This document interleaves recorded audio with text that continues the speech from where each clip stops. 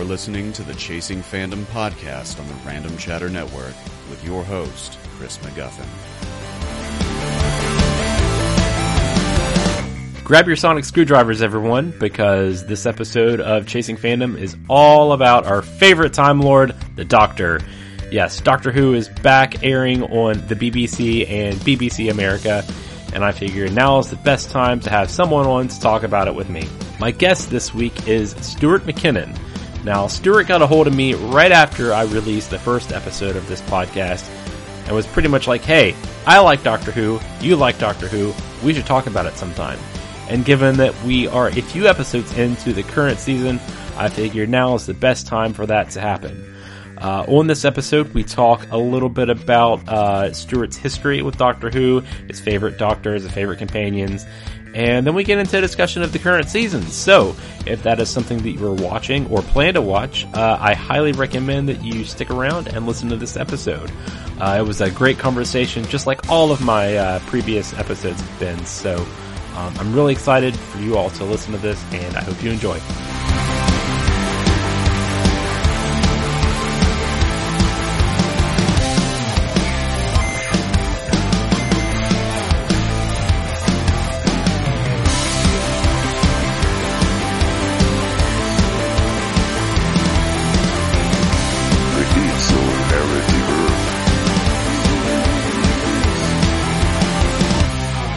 Will inherit the earth.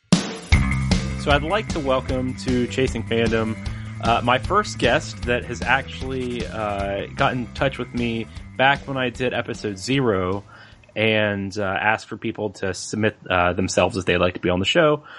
Stuart McKinnon was one of them that graciously offered his voice to the show.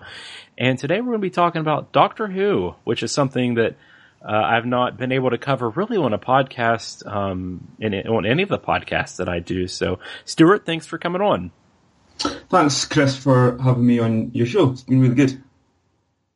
So, just as a quick start before we get into the Doctor Who discussions, tell our audience a little bit about yourself, some of the things you like. It doesn't have to be just Doctor Who stuff, so just have at it, whatever you want to say. Okay, cool. So hi everyone, I'm Stuart. Live in Inverness in Scotland. And as Chris mentioned there, a big Doctor Who fan, but that's not my only sort of geekdom, as you would like. A massive Star Wars fan as well, bordering on kind of obsession like. Love that. And the MCU, Marvel films, love all that, and the comics as well.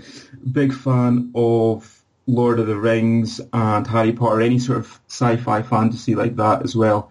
That's my thing. Also a bit of music as well. Big sort of music buff as well, so yeah. That's good. What is your what kind of music do you like to listen to? Big Led Zeppelin fan. I'm a big Oasis fan as well. I know they weren't exactly massive in the States, but I think they're still kind of a bit known over there. So that kind of sort of music, and the Beatles and Rolling Stones, all sort of the rock and roll and the mod things as well. Sounds good. You can't go wrong with Oasis. They're one of my favorite bands too. Really? Yeah. I was lucky enough to see them live a few times as well. So it's good. I've actually bumped into Noel Gallagher actually as well at one point. And he was quite cool. Yeah, it was in Edinburgh. Me and a mate were down seeing them live at the stadium gig that they did down there. And he was just walking along, just like any normal bloke along the big street in Edinburgh. And I just sort of said hello, and he said hello back, and that was it. It was quite cool. Yeah. Well, that's quite a memory. yeah, actually, it's quite good, yeah. So, just a little bit of pre-Doctor Who stuff. You told me before we started the call that you were more into the older Doctor Who than I am. I'll be honest, I've never actually sat down and watched any of the old episodes pre-2005. I'm a younger person, so I got into it mainly because of the modern version. That's really all I know. So you have a little bit more experience with that, but just tell me who your favorite Doctor is and who your favorite companion is. and why? Favourite Doctor, this one's always up for debate, really. And it depends on what kind of mood I'm in, I suppose. But if I was to pin down to it, it would be David Tennant. As much as it's always between David Tennant or Tom Baker. But I kind of, I've always gone for David Tennant just because of his approach to the role and the fact how much he loves it, and just the sort of the delivery and the performance he always gave.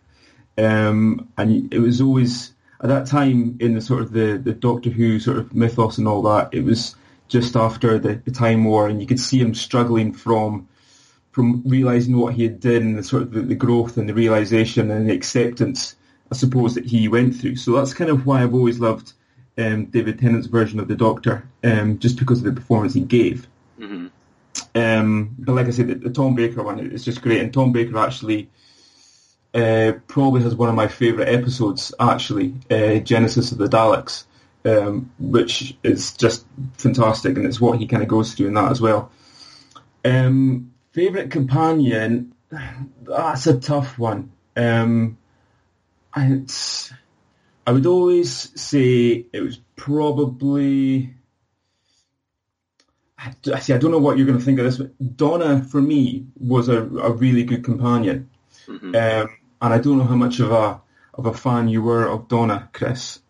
Some people just really, really couldn't take to her, but the reason why I kind of liked Donna was it was a complete change to what we'd had before, in that with Rose and Martha, there was always that kind of sort of love interest, I suppose, with the Doctor, which I was never kind of really used. I was never really used to that coming from the old Doctor Who episodes. It was always kind of a new thing that they kind of brought in. Mm-hmm. And so Donna was kind of more of a throwback to the old days of just a companion who just wanted to go and travel, and that was it, and was just this normal person who ended up doing fantastic things that they never thought possible. Mm-hmm. And you always knew from day one that there was never going to be that sort of will they, won't they kind of thing, I suppose, because Donna kind of made it straight away known that that's not what she was in for. And Donna kind of, again, with the whole David Tennant thing, because the first ever episode we see Donna in was the Christmas special when she, the Runaway Bride. And she started the David Tennant's Doctor, the 10th Doctor, down the path of realising that he had to have someone with him to control him, basically, because he had this sort of anger in him, and that kind of sort of stems from the issues that he was going through after the Time War and everything. And so Donna kind of helped him with that, which I always found really sort of impressive, that someone could write a story that this sort of normal human girl could help this all-powerful sort of Time Lord realise that actually he's not a bad person. Mm-hmm. So they are probably Donna, and who was played by wonderful actress Catherine Tate. I don't know how much of other things people have seen of Catherine Tate, certainly outside the UK, but she's always known for her comedy roles through here in the UK. So we were already familiar with her, which is why maybe some UK people took it to her a little bit easier than maybe outside the sort of UK and US and that, because maybe people weren't aware of her beforehand. And her style can be very sort of chalk or cheese, I suppose. Mm-hmm. It's funny that you brought her up, because she is. I wouldn't call her my favorite. I would say that Amy and, to a lesser extent, Rory have been my favorite companions, but Donna is certainly a very, very close second to them. In fact, I like her when it comes to David Tennant, because he had 3 different companions. She is by far the best out of her, Rose, and Martha. I do like the fact that, it's like you said, we had Rose and Martha, who were more love interests, and they had that romantic nature in them both. And then when we had Donna, it was a real breath of fresh air. Probably one of the reasons that I liked her more is because I was not a fan of Martha at all. I think she was, and it doesn't have anything to do with the actress and more about the writing of the character. I think they wrote her trying too hard to be a replacement of Rose. And it just came off more as annoying, and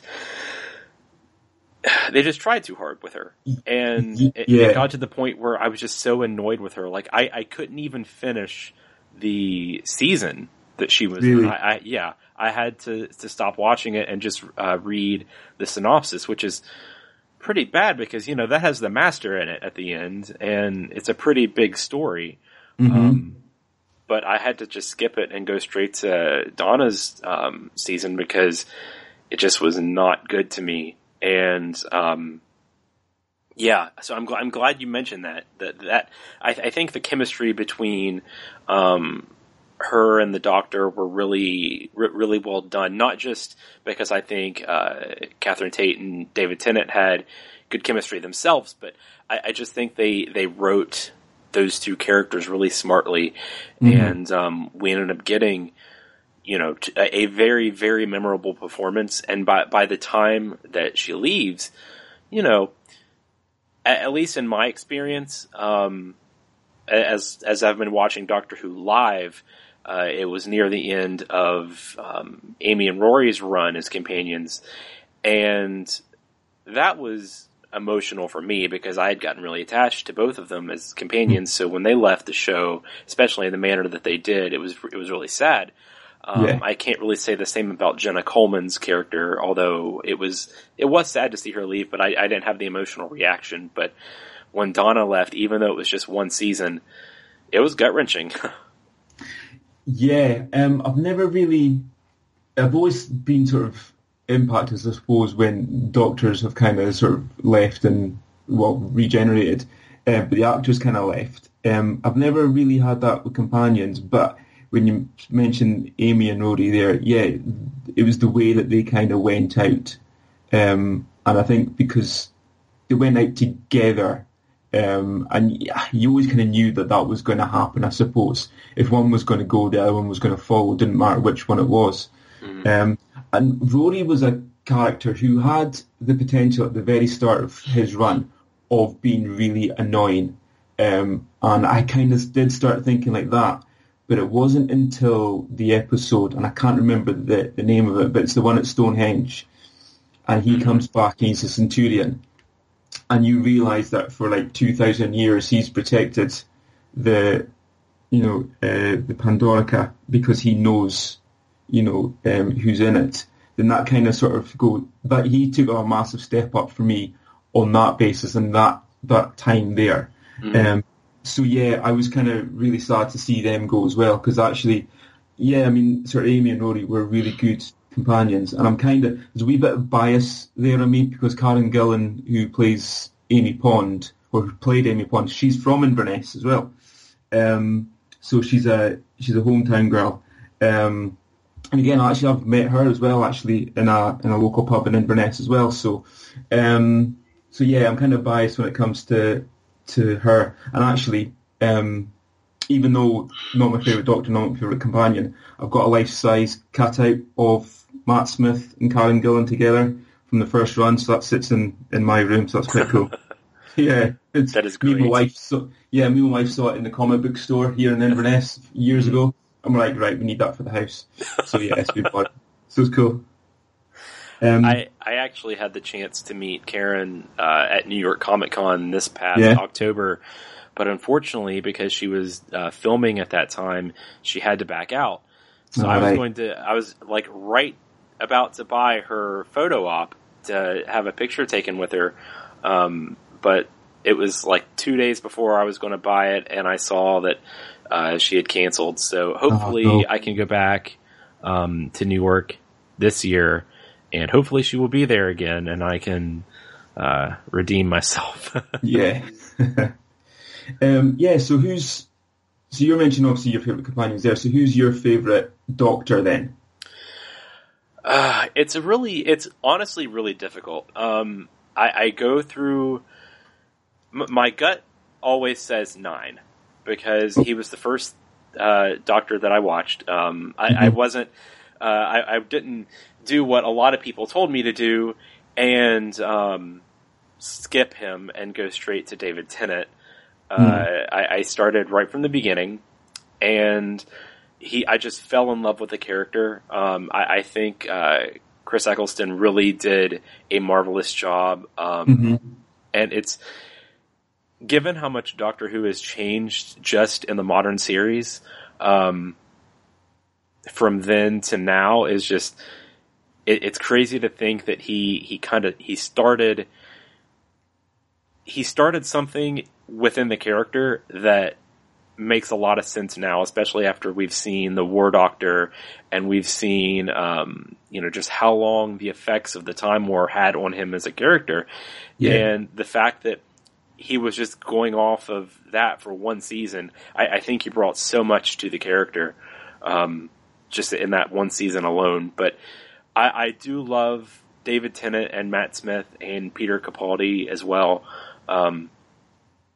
Probably, I would say Tennant is the closest to overstepping Chris, but I always said that when Peter started his run that he had potential as well, but I think some of his stories have been poorly written and the arcs haven't been as great as I was expecting them to be, and it has nothing to do with him as the Doctor. I think it's more of the writing staff than his fault. But so I would have to say 9 for sure.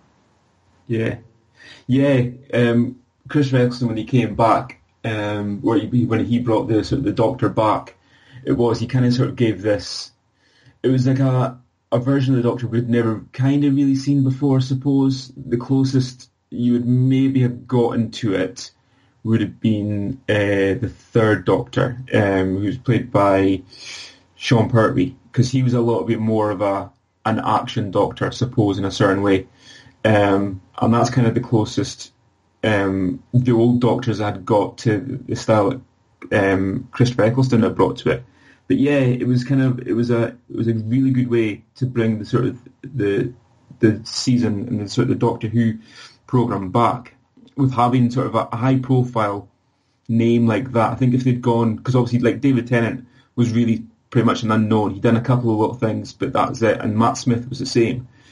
But I think they kind of did have to go for a high profile name in Christopher Eccleston to kind of give it that gravitas, I suppose, to bring it back. So, and it worked. But it was a pity he only stayed for one season, because it would have been really interesting to see where he kind of took that character. But I mean, the transition, and that's the weird thing about Doctor Who, and no other program does it, is that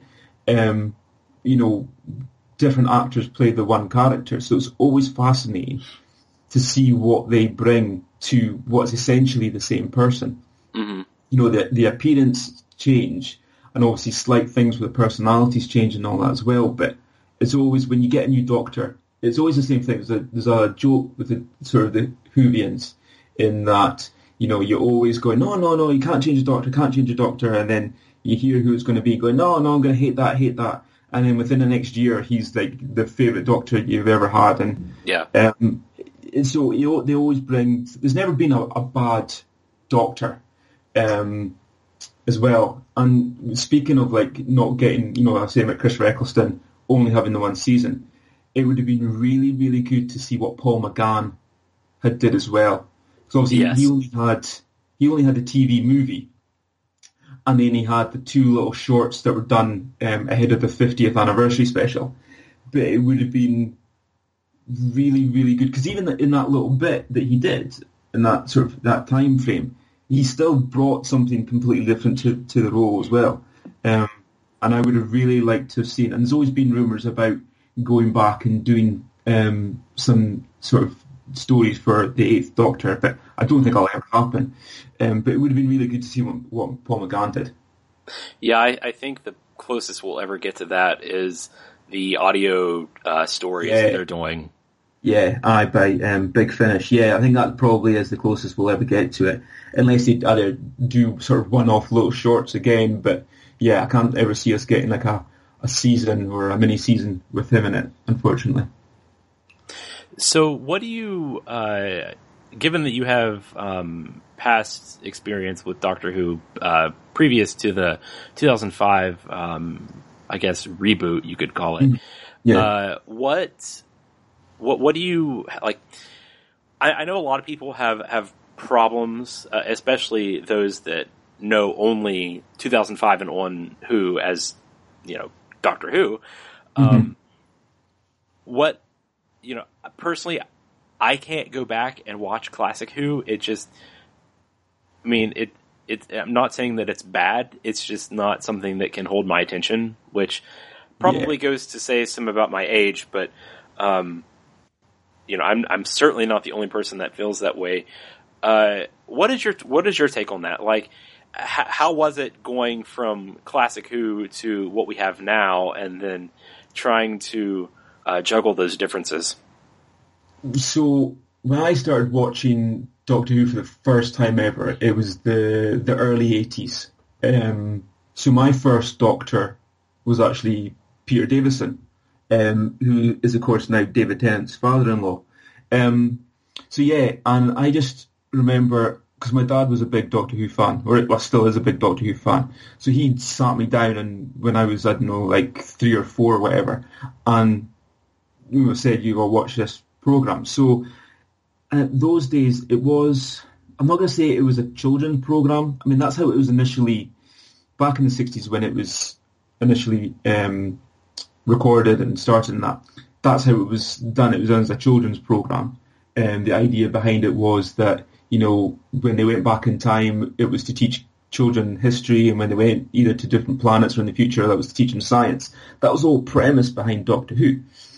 So it was a lot different because I'm not going to say the stories weren't sort of darker or didn't have deeper meaning to it, but it was completely different. If you watched the two programs back to back and you weren't told what the name of it was, I don't think you would realise straight away that the two were linked.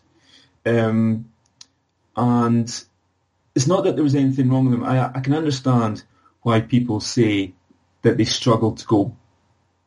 struggle to go back to watch those episodes, because some of them, they can be kind of hard to watch, I suppose, especially if you're used to the more modern version. For example, the special effects for a start are like streets and light years ahead of what it was back in the 80s and the 70s even. There was the joke about, sort of rubber monsters and sort of moving sets and everything as well, which you don't get nowadays on any program, I suppose.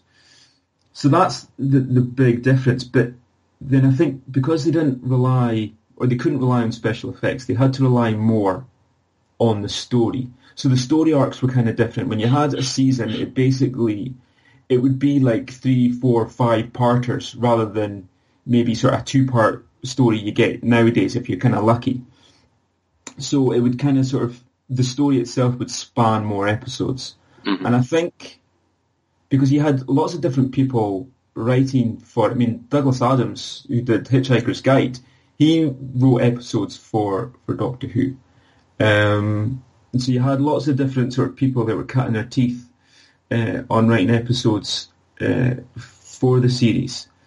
So I think the storytelling might have been, in my opinion, I think would be slightly better. I mean, I mentioned earlier on about probably one of my favourite episodes is Genesis of the Daleks, and that's a Tom Baker story. And I don't know if you've ever had the chance. I know you said you haven't seen it, but if you ever get the chance to go back and watch, my recommendation would be to go back and watch the Genesis of the Daleks, because it kind of explains about where the Daleks come from, and the Fourth Doctor is put on to Skaro to sort of look into what's happening with them, and he's placed there by the Time Lords.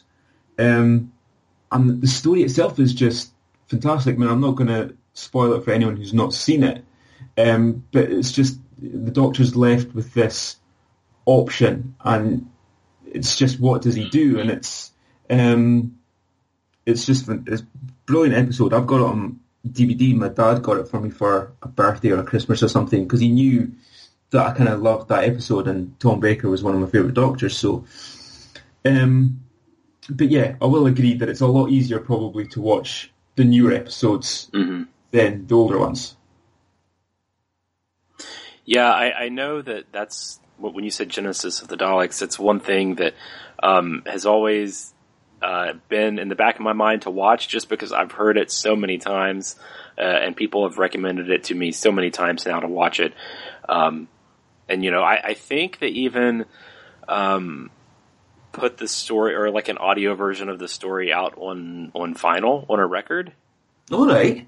I think, I might be wrong, but that sounds like something that I've seen before in all of my record shopping. So, yeah, that's certainly one of the popular ones. And, it's Tom Baker, so yeah, he's probably the most popular of the classic Doctors, or at least the most well-known, I would say.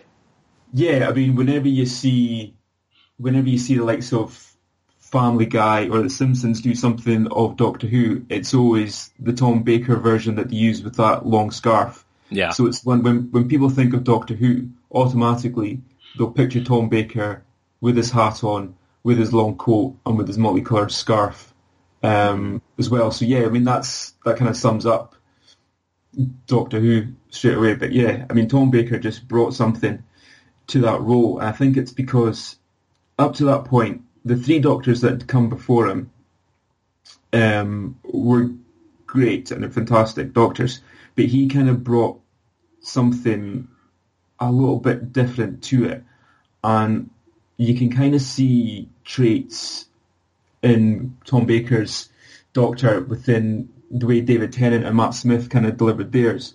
And I suppose Matt Smith a wee bit more, just in 1 minute you could be joking around and the next it's completely deadly serious. So yeah, I think out of all the modern Doctors, Matt Smith's probably been the closest to Tom Baker, I would think, anyway. And that was one of the things I loved about Matt Smith, and here's a perfect example about what I said earlier on. When Matt Smith got first announced, I remember they did the BBC did like a special and they were talking about it, and all of a sudden his face appeared on the TV, and me and my wife were like, "Who's that?" And I was just like, "I'm going to hate this. I'm going to hate this. I'm just, no, don't like it. And yet within after that first episode, I was kind of like, yeah, I'm sold. Yeah, done and dusted. But Matt Smith, there was always that argument about, he's too young to play the Doctor. And I put this down to his acting, because I think he's a fantastic actor. He could give a look, or he could do or say something, and you could actually believe that he was a lot older than he was. I mean, when he played the 11th Doctor, was like 1,000 years old, 1,100 years old. And just the way he kind of would deliver lines and the way he would speak to people and all that, you kind of got the impression that this was an old man talking as well. And it's the one thing I will always remember about Matt Smith's Doctor, in that he was able to deliver, and he made it believe that, yeah, he'd been around for a long, long time and he'd seen and done a lot of things.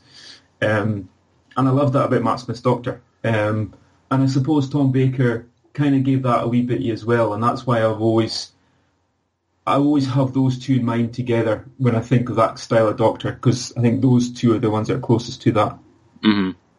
Yeah, I could definitely see that. I mean, it helps too that, I think Tom Baker is the one that really put Doctor Who, at least back then, over the top.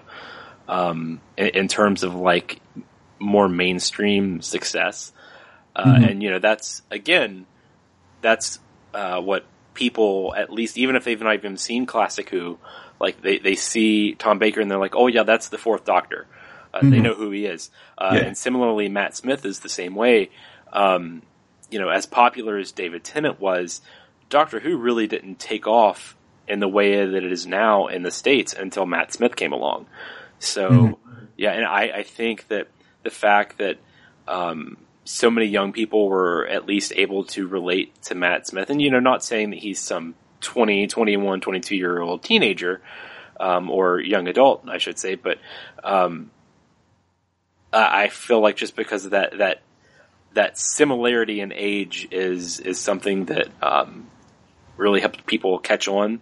And like you said, the fact that he also was able to portray 1,000-plus-year-old man, just despite being not a very well-versed actor, compared to some people.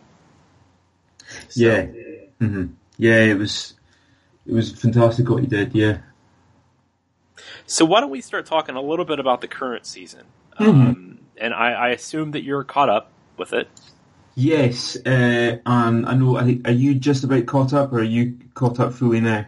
I am caught up fully as of last night. Actually, I had not had time to watch any of this new season, which is crazy to think about, because usually I would watch, before I had BBC America, I would track down ways to watch the episode as soon as they aired over in the UK, like even before they had their official US airing.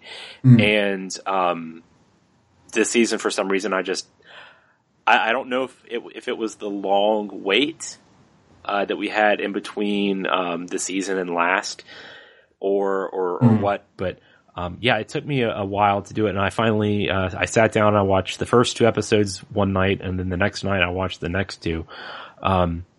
I should probably warn our listeners that I imagine there will be some spoiler talk. So if you've not listened to, or if you've not watched the current season all the way through, you might want to skip ahead a little bit. We'll try not to spoil. I mean, there's nothing really, at least arc-wise, that has happened yet. But as far as individual stories go, we'll probably be spoiling something. So skip ahead if you've not watched it yet, or if you don't care about spoilers, keep listening. So just general thoughts, because this is kind of a milestone season of Doctor Who. We have Peter Capaldi's last season, the introduction of Bill Potts as a companion. This is Stephen Moffat's last season as writer and showrunner. So this is kind of the end of an era almost. And I guess I can go first. And then I'll let you go from there. I had really no expectations with this season going in, aside from the fact that I've heard very contrasting opinions. I've heard some people love it. I heard some people just absolutely hate it. So I really didn't. There was not really any middle ground. So I didn't really know what to expect. That being said, when I watched the first episode, the pilot, I got the feeling of something similar to like previous new companion, like the new companion episodes, especially Rose. That one in particular followed her really around as the main character, and the Doctor was just kind of in the background really until the second act of the episode. And that's really how this one was. We got a very nice introduction to Bill, who I can't remember the actress that plays her off the top of my head, but so far she's not doing anything that has won me over completely, but she's not doing anything to really make it detrimental to her. Like I've seen some people just say, "Oh, she's the worst companion, in the entire modern Doctor Who run," and I definitely don't agree with that, at least right now. But I will say my feelings overall on the episodes are, they're okay. I've seen people say that this is the best start to a Doctor Who season since, I don't know, like the 10th Doctor, but I would very strongly disagree with that. The pilot was a good episode. I really liked it. Visually, I think it was very well done.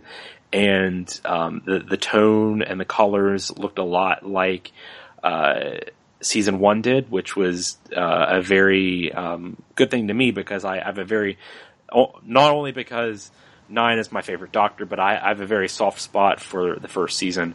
But Thin Ice was good. Smile was it's one of those that it's a neat concept with the whole emoji thing, but that's one thing that, years later we're going to look back on it and people are probably going to be like asking, well, what are emojis? Like, why was this a thing? And I'm sure that I could probably go back and name a few other Doctor Who episodes that are like that as well. But perhaps the biggest disappointment for me was the most recent episode that's aired, Knock Knock. And I had really high hopes for that. I saw the preview at the end of Thin Ice, and I was like, oh, that looks really good. Because I like the scary or the more creepy episodes of Doctor Who. And I was watching it, and it started off really well with the creepy house and the sounds, and there's something in the walls. And then I'm like, okay, well, this is going somewhere. And then like halfway through, they introduce the bugs. And then the landlord's, what turns out to be his daughter, not his wife, like he had been saying. And she's like made of wood or something. It did not work for me. And I hate bugs already. So maybe that was part of it. But no, I said this on Twitter actually while I watched it, that one thing Doctor Who has done really well in the past is it makes you scared of something that is, just like a typical everyday thing that normally you would have no reason to be scared of. The prime example being the statues or the weeping angels in Blink. Yeah. That was one of my favorite episodes of Doctor Who, and there's a reason that it's so famous with the fandom. And I don't know, this I felt like this had the potential to do that with the house aesthetic, but bugs, really? Yeah, I was kind of like that as well with you. Sort of thinking of the bugs, it was just like it was a letdown to what could have been potential of being a really good episode, not just of this season, but going down as one of sort of the really good, scary Doctor Who shows. But it did just let itself down there. So what have you thought of this season so far? Yeah, I was kind of a bit like you. I was kind of going into it not that I wasn't expecting too much, but Peter Capaldi for me has been a great Doctor. I mean, as an actor, I love Peter Capaldi anyway. He's been one of my favourite actors. He starred in one of my favourite shows of all time, The Thick of It. I don't know if you've ever seen that, The Thick of It. I've not. Right, you know Veep? Yes. Written by the same guy, Amanda Iannucci. So it's basically the UK version of Veep. Oh, okay. Peter Capaldi is in that, and he plays the Prime Minister's communications director, and every second word that comes out of his mouth is a swear word. And it's just absolutely hilarious. If you get a chance to watch that, watch it. It's just brilliant, just for Peter Capaldi's performance in that alone. So I've always liked Peter Capaldi, and I always thought when you got named as the Doctor, I was like, actually, this is the one time that I could turn around and go, yeah, I'm buying this as the Doctor. So I was really quite disappointed in his last season, but not because of him, because I think the writing's let him down. And I'm kind of reluctant to put all of the blame on Stephen Moffat, but because he's written some fantastic episodes of Doctor Who when he wasn't the showrunner. I think this is maybe what the problem is that he is the showrunner and not just writing the odd episode. So, like you mentioned there about the episode Blink, he wrote that, if I remember rightly. So he created the Weeping Angels. he wrote the episodes in the library when we first met River Song. So he can do sort of scary Doctor Who episodes, and he makes really good characters in that as well. But I wasn't going in with much sort of, not hope, but I was kind of like, well, I wasn't letting it get myself built up for it, I suppose. But the first episode, I really liked.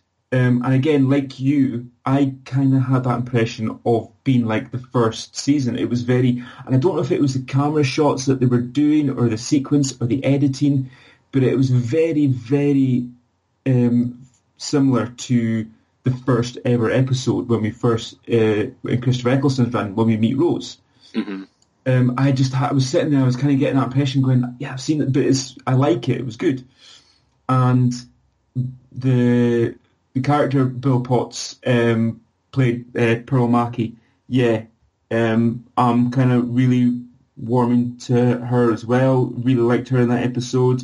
I thought it was quite good that it was companion-led, that episode, rather than Doctor-led, because the one thing about Doctor Who has always been is that you should be looking at it through the eyes of the companion and not the other way around. I know some people sort of get a wee bit worked up that it's always too much about the companion and all that as well, and I know that was one of the complaints about Clara when Jenna Coleman did it as well, that it was very sort of Clara heavy in that as well, but I've always kind of sort of seen it sort of through the eyes of the companion as how you should be really looking at Doctor Who.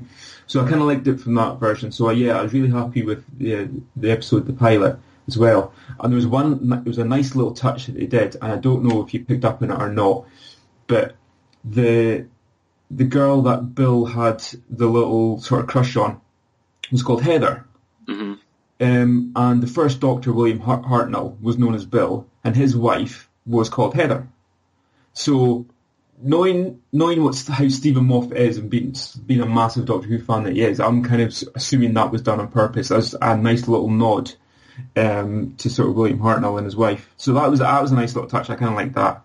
The episodes in London on the Thames, Thin Ice, yeah, I like that as well.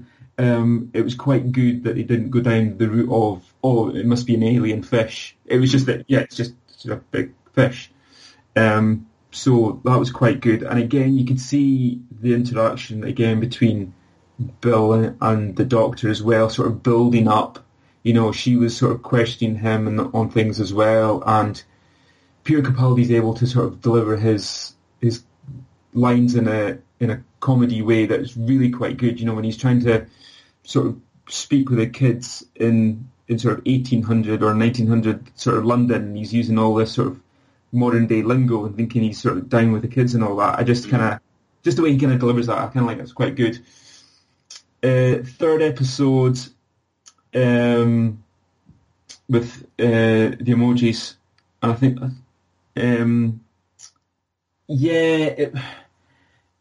it was bugged me a wee bit. No, sorry, the emojis one was the second episode, sorry. Mm-hmm. The emojis one, I don't know, I wasn't a massive fan of it. I don't know if it was because, it's kind of like, really that far in the future we'd still have emojis, really?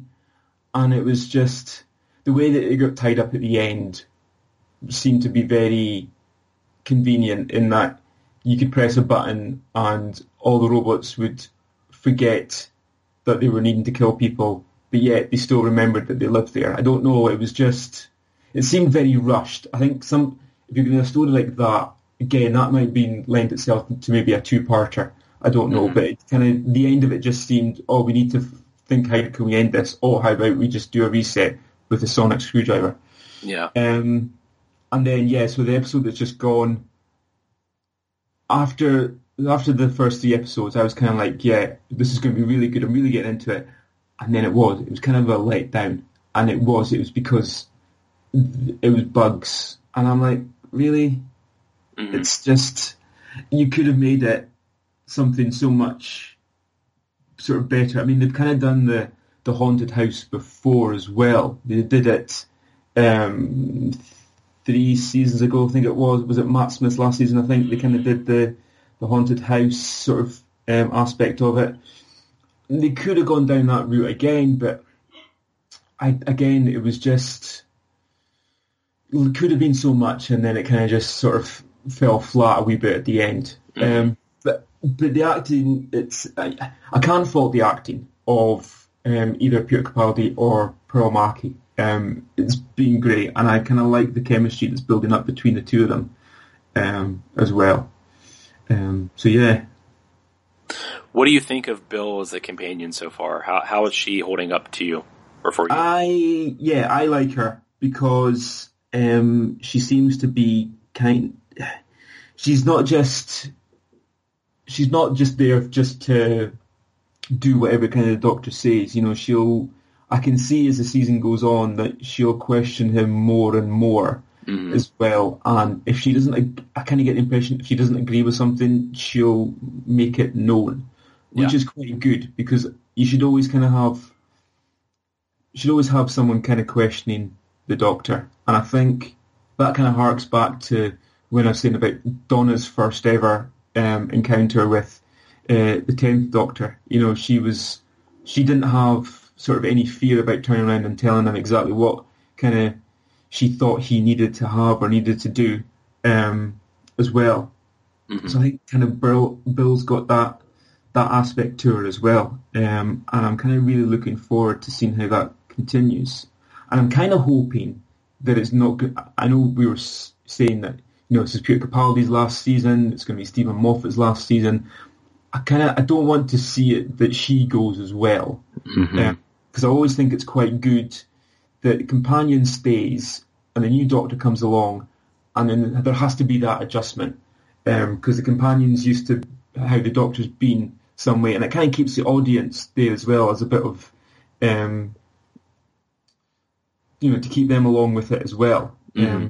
So that you feel you're not the only one that's having to get used to a new doctor. The companions having to get used to a new doctor as well. So I kind of hope she does stay, but it all depends, I suppose, who gets the role of the doctor. Yeah. I was thinking this, especially in the episode Thin Ice. I think that the companion between, or the chemistry between the two actors are really nice.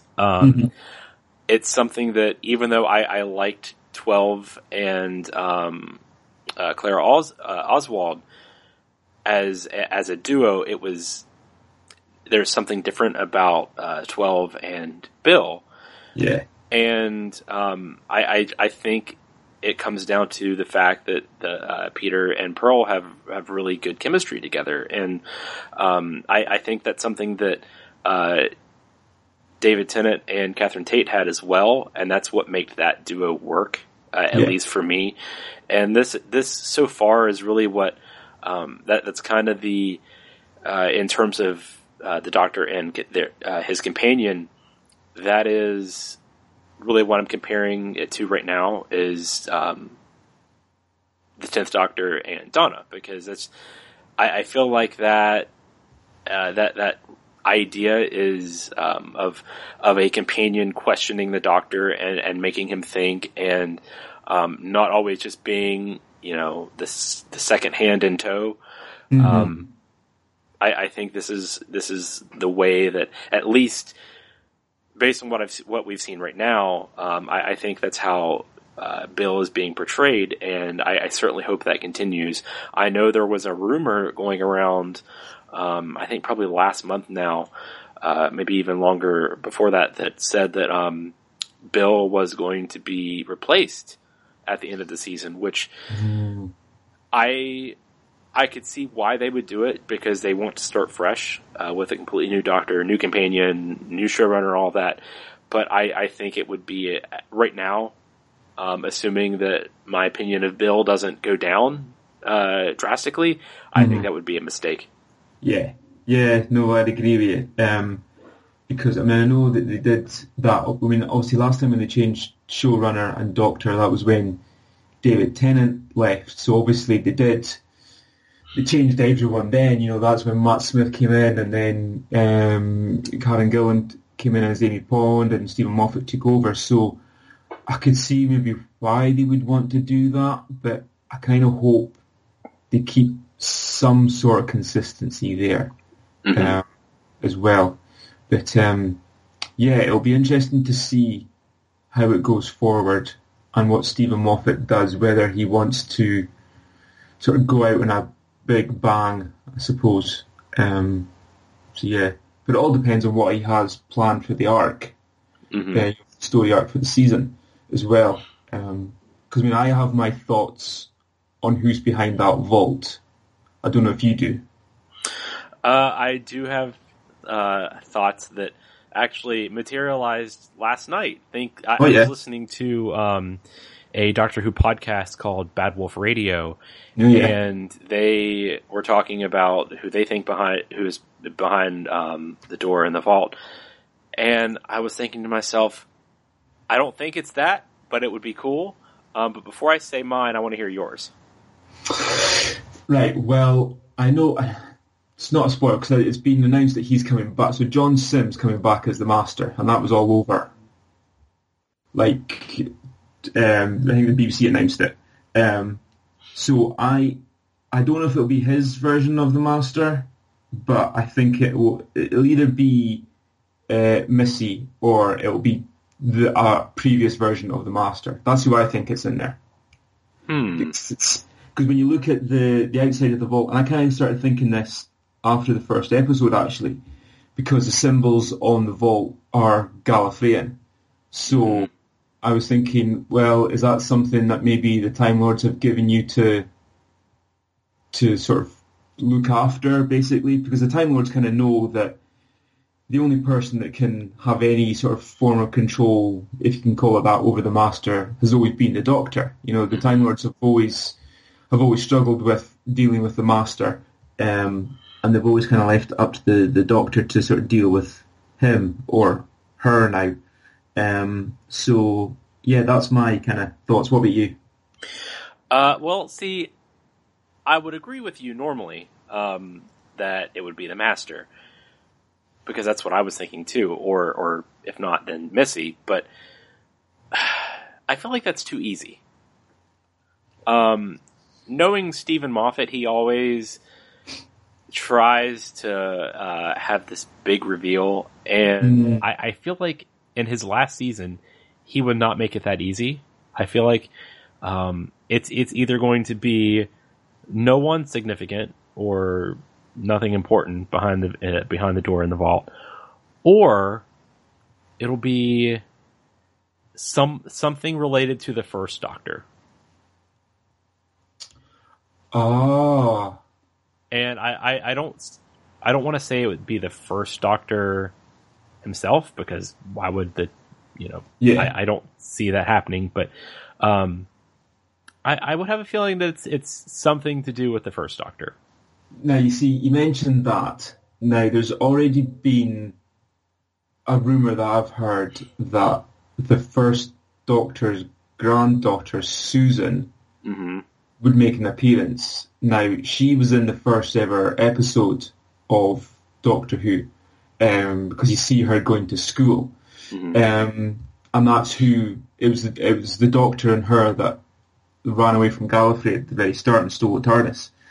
So, if it was anything related to the first Doctor, it could be her. Why she would be kept in a vault, though, I don't know. But, and it's, I mean, like I said, I've heard rumours, because there was a photograph of her on the desk next to River Song. And so I don't know if that's where the rumours kind of started, but if it was anyone or anything linked to the first Doctor, there could be potential of her, but again, you'd have to query why she would be in a vault, unless, of course, she's gone bad. Yeah. But that's an interesting thing. It's one that I've not heard before, but that's... Yeah. But yeah, you're right about Stephen Moffat. He's kind of... He doesn't go for the simple. And I suppose that's... When I mentioned it earlier, that's maybe been his problem with showrunner. I've always likened... The issue with Stephen Moffat is very similar to the issue with Star Wars and George Lucas.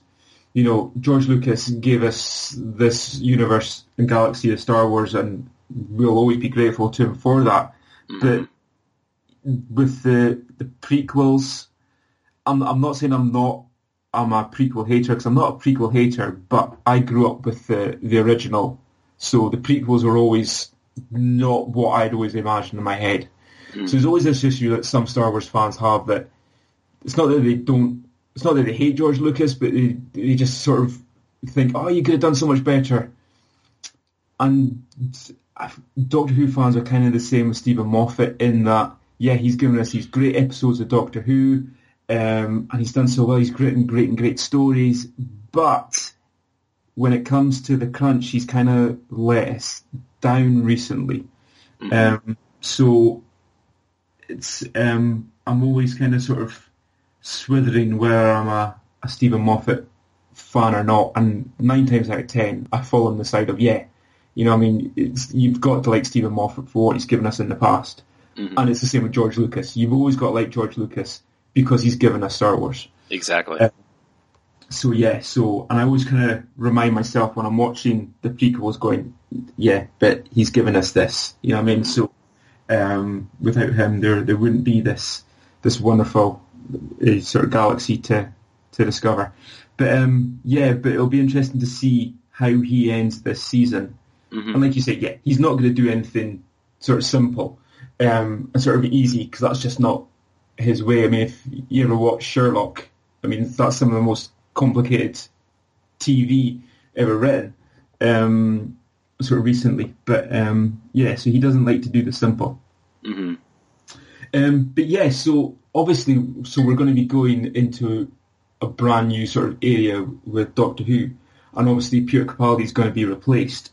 Who do you think, or who would you want to replace him? Oh, that is a great question. I'll be honest, I don't have a specific name in mind, and I've not actually took time to look at rumors about who will be, or who could potentially be cast. I would like to see, because I know we went from a young Doctor to an older Doctor, and I would kind of like to see them go back to maybe a more middle-aged guy. I don't think they'll go as young as Matt Smith was, and I'm not sure how old he was when he first started, but probably somewhere in the middle. I would like to see, just because I don't want to have like a rip-off of Peter Capaldi or a rip-off of Matt Smith. It feels just like yesterday that Matt Smith left, so I don't think you could really go back to somebody of his generation just yet. But I'm just going to keep my expectations open and not really worry about who the next Doctor will be until it's announced. What about you? Well, see, the rumours going around, I don't know if it's any rumours that anyone else has kind of heard outside the UK, but supposedly an actor called Chris Marshall, and he's probably more known in the UK than he is anywhere else. If you would have seen him in anything, he had like a smallish part in the film Love Actually years ago.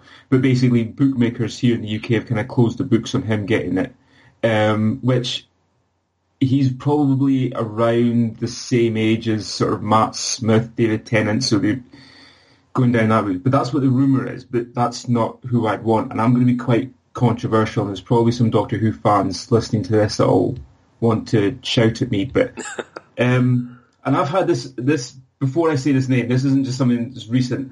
When I first saw this actress, I said straight away, she would make a fantastic Doctor. Hayley Atwell. Yes. When I first saw her in Captain America, the First Avenger, just the whole persona that she had and the attitude of playing a female in the armed forces at that time, I was just going, she would be a brilliant Doctor. Yeah. So I've always kind of said, I sort of had in the back of my mind going, yeah, that would be good. And any time a change has come up, I'm going, like when he changed from Matt Smith to Peter Capaldi, part of me was going, would the BBC be brave enough to go for a female? And then I remember, cause I don't think she's on Twitter anymore, but she used to be on Twitter. And someone did ask her the question, would you ever like to be in Doctor Who? And her reply to that was, no, I want to be the Doctor. And as soon as I saw that, I was going, right, someone in the BBC has got to see this and phone her agent up straight away and offer her the job. And that was a few years ago as well. So I'm kind of, it's probably a long shot because I can't see the BBC going down the route of casting a female Doctor. I don't know why they wouldn't. There's no rhyme or reason why they wouldn't. I mean, they've already sort of cast the Master in a female role, and that's proven to be brilliant. It's fantastic. I can't remember off the top of my head the actress's name, but she's fantastic. I love her in her portrayal as Missy. So Hayley Atwell, for me, I think would make a fantastic Doctor just because of her persona that I think she would bring to that role. Yeah, I fully agree with you. The idea of a female Doctor, personally, I have no issue with. I'm not one of those that are like, well, the Doctor's always been a guy, so that's just how it has to be. I think that they would have to do it correctly. There's certainly a way they could just mess it all up, and it would really hurt the fandom, I think, and would really divide it.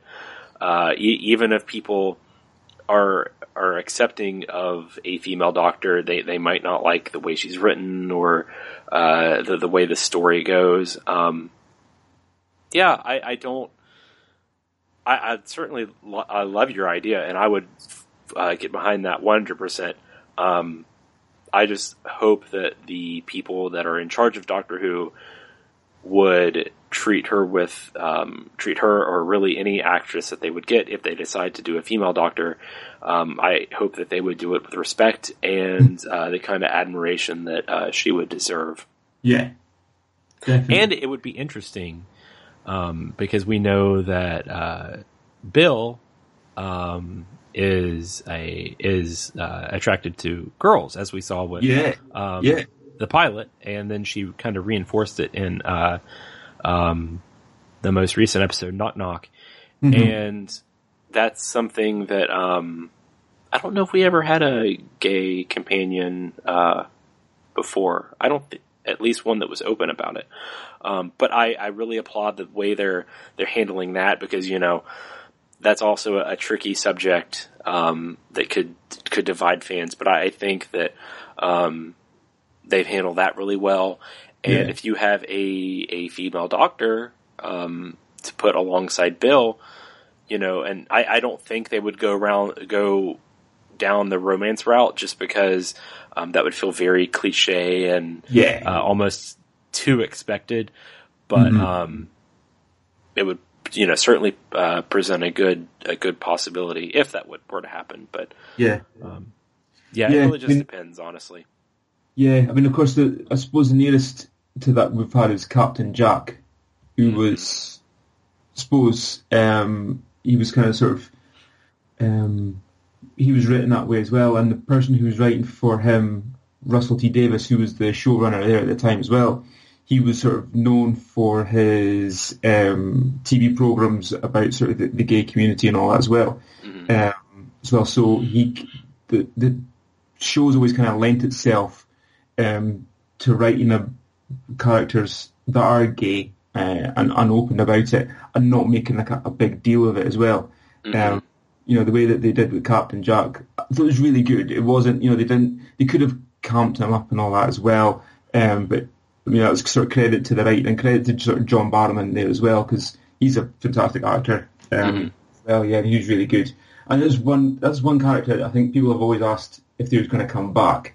Yeah, is Captain Jack. And I'd kind of like to see Captain Jack to come back. It would be interesting to see how Captain Jack would interact with the 12th Doctor. I don't think the 12th Doctor would have a lot of time for him, to be honest with you. So it would be interesting to see how that chemistry kind of went, but that'll be good. Mm-hmm. Yeah, I feel like that would be one, because I think we saw Jack with 9, obviously, and then we saw Jack with 10. Mm-hmm. We haven't seen him since the 10th Doctor, have we? No, he didn't. Because he was mainly doing Torchwood at the time, right? Yeah. So, no, we never saw him interact with number 11. Yeah, you never got a chance with Matt Smith. It would definitely be good to have him back, I think. Yeah, it would be. Yeah, his run sort of ended with the number 10. So yeah, but yeah, it would be good to have him back at some point. Mm-hmm. So before we wrap up this episode, I want to get I want you to have a chance to like put out your Twitter name if you want to, but give me one bold prediction for the rest of this season of Doctor Who. Ooh,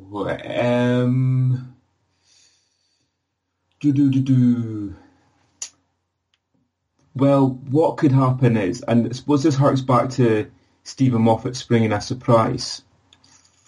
Peter Capaldi could go before the end of the season. Mm-hmm.